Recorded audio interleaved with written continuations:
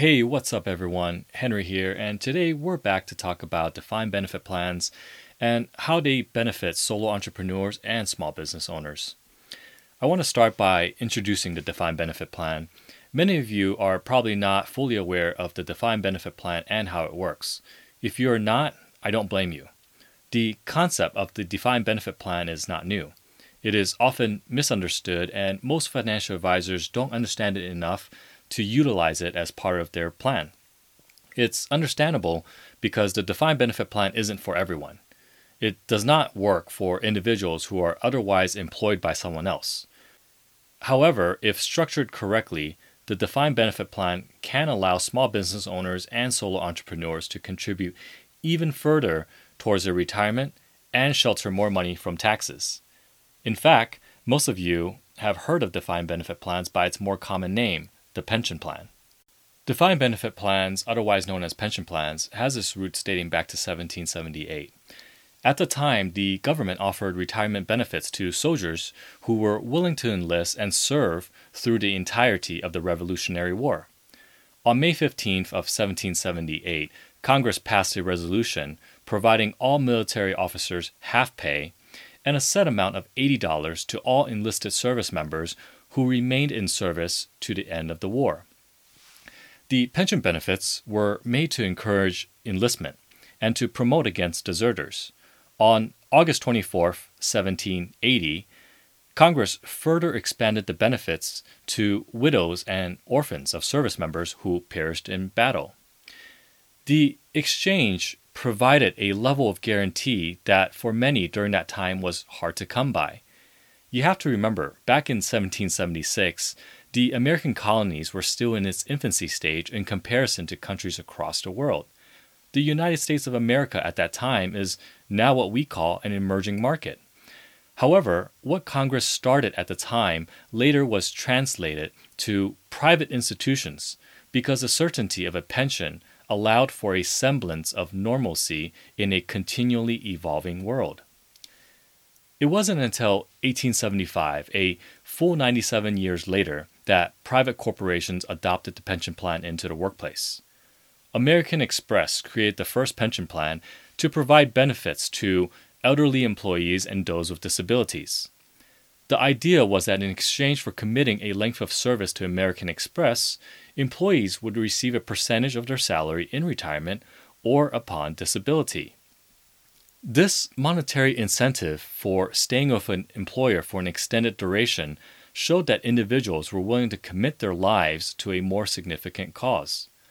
By 1926, there were over 200 pension plans offered in the United States.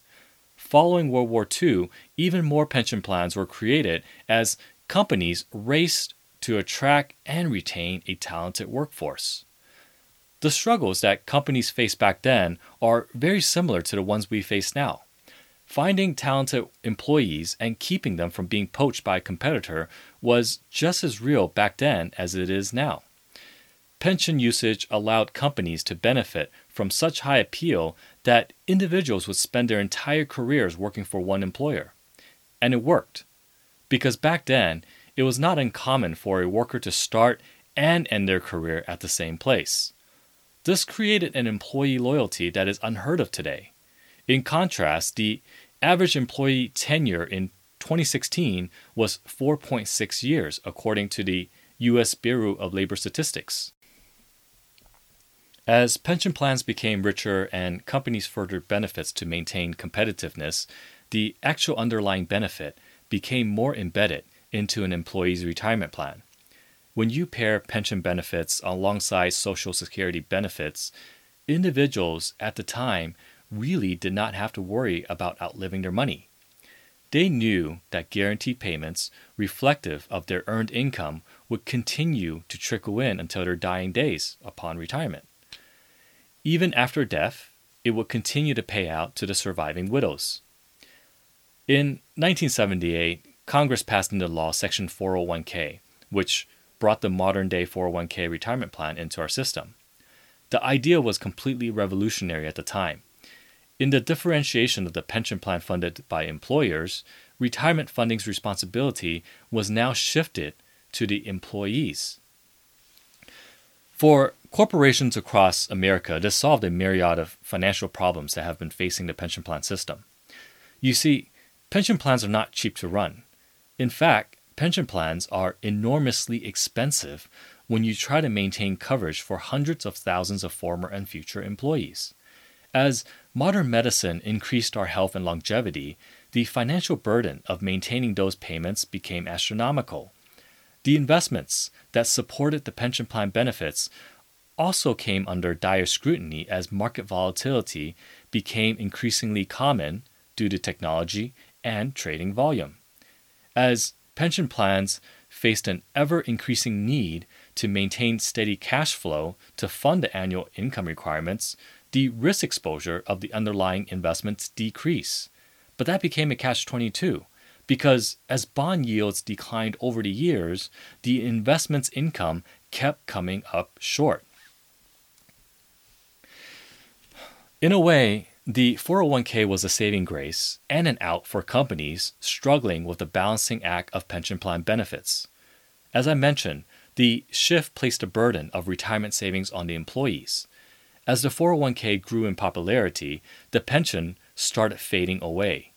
In the current environment, pensions are primarily reserved for government employees and approximately 10% of companies nationwide.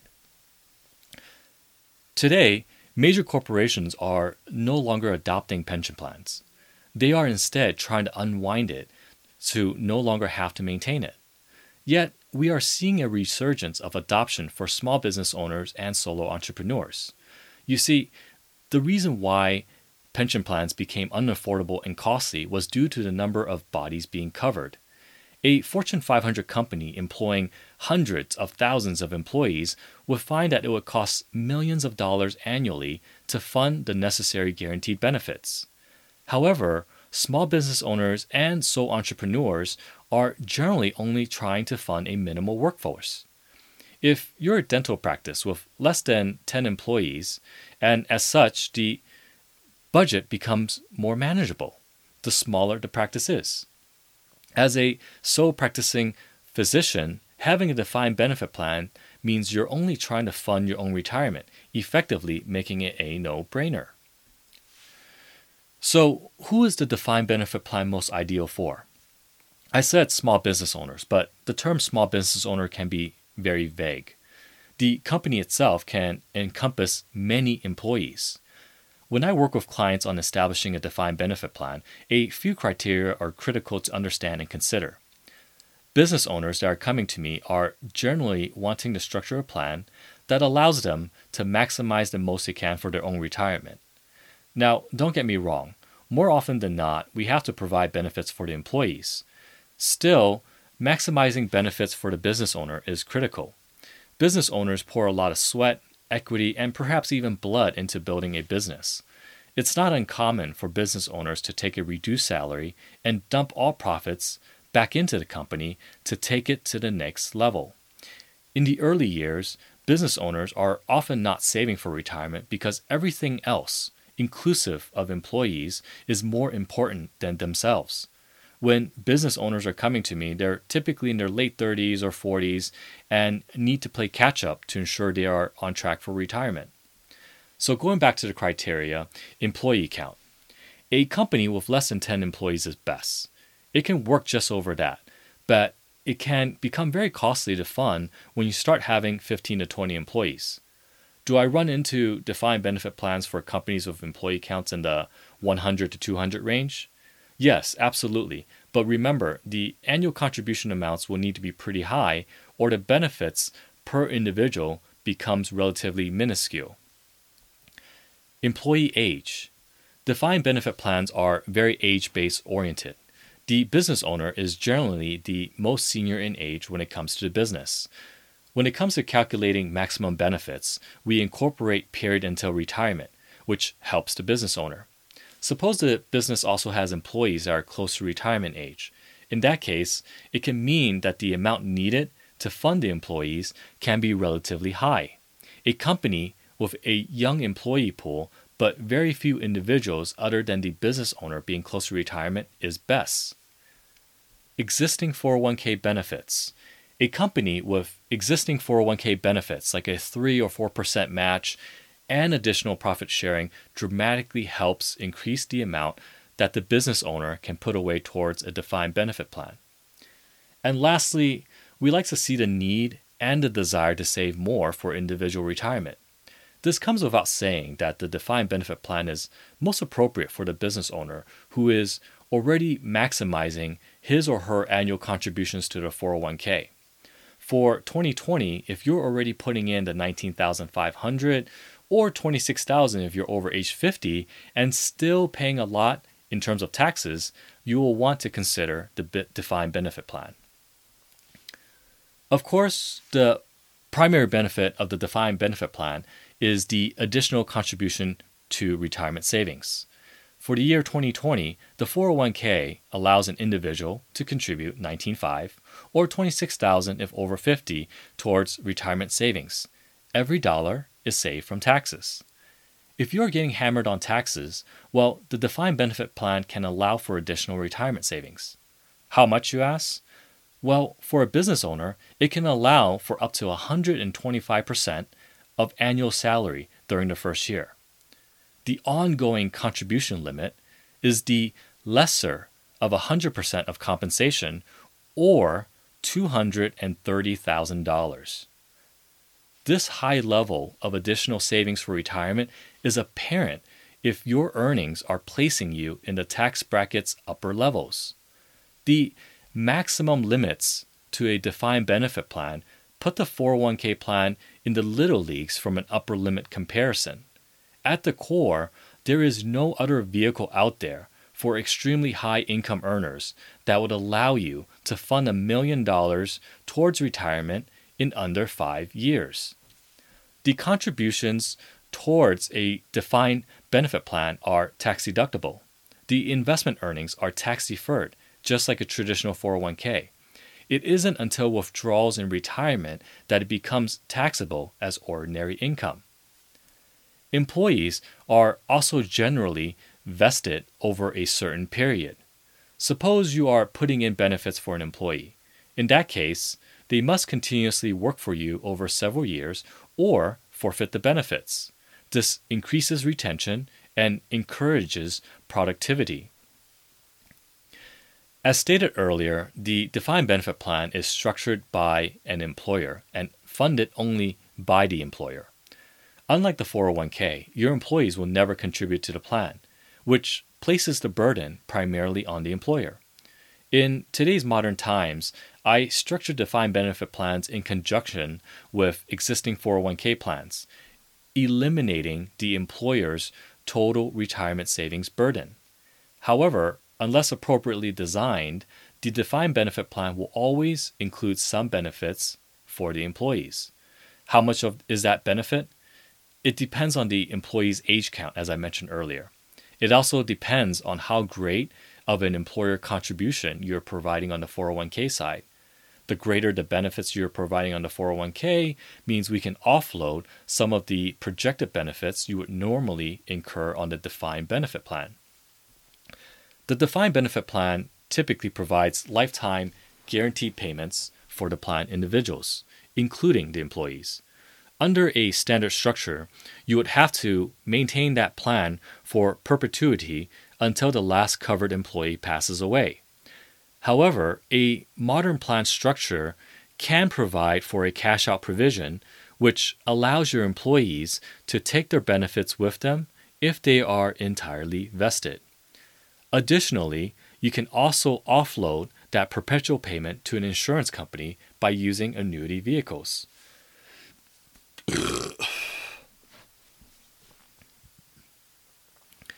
Like a 401k, the defined benefit plan requires prudent oversight of the underlying investments and the investment manager.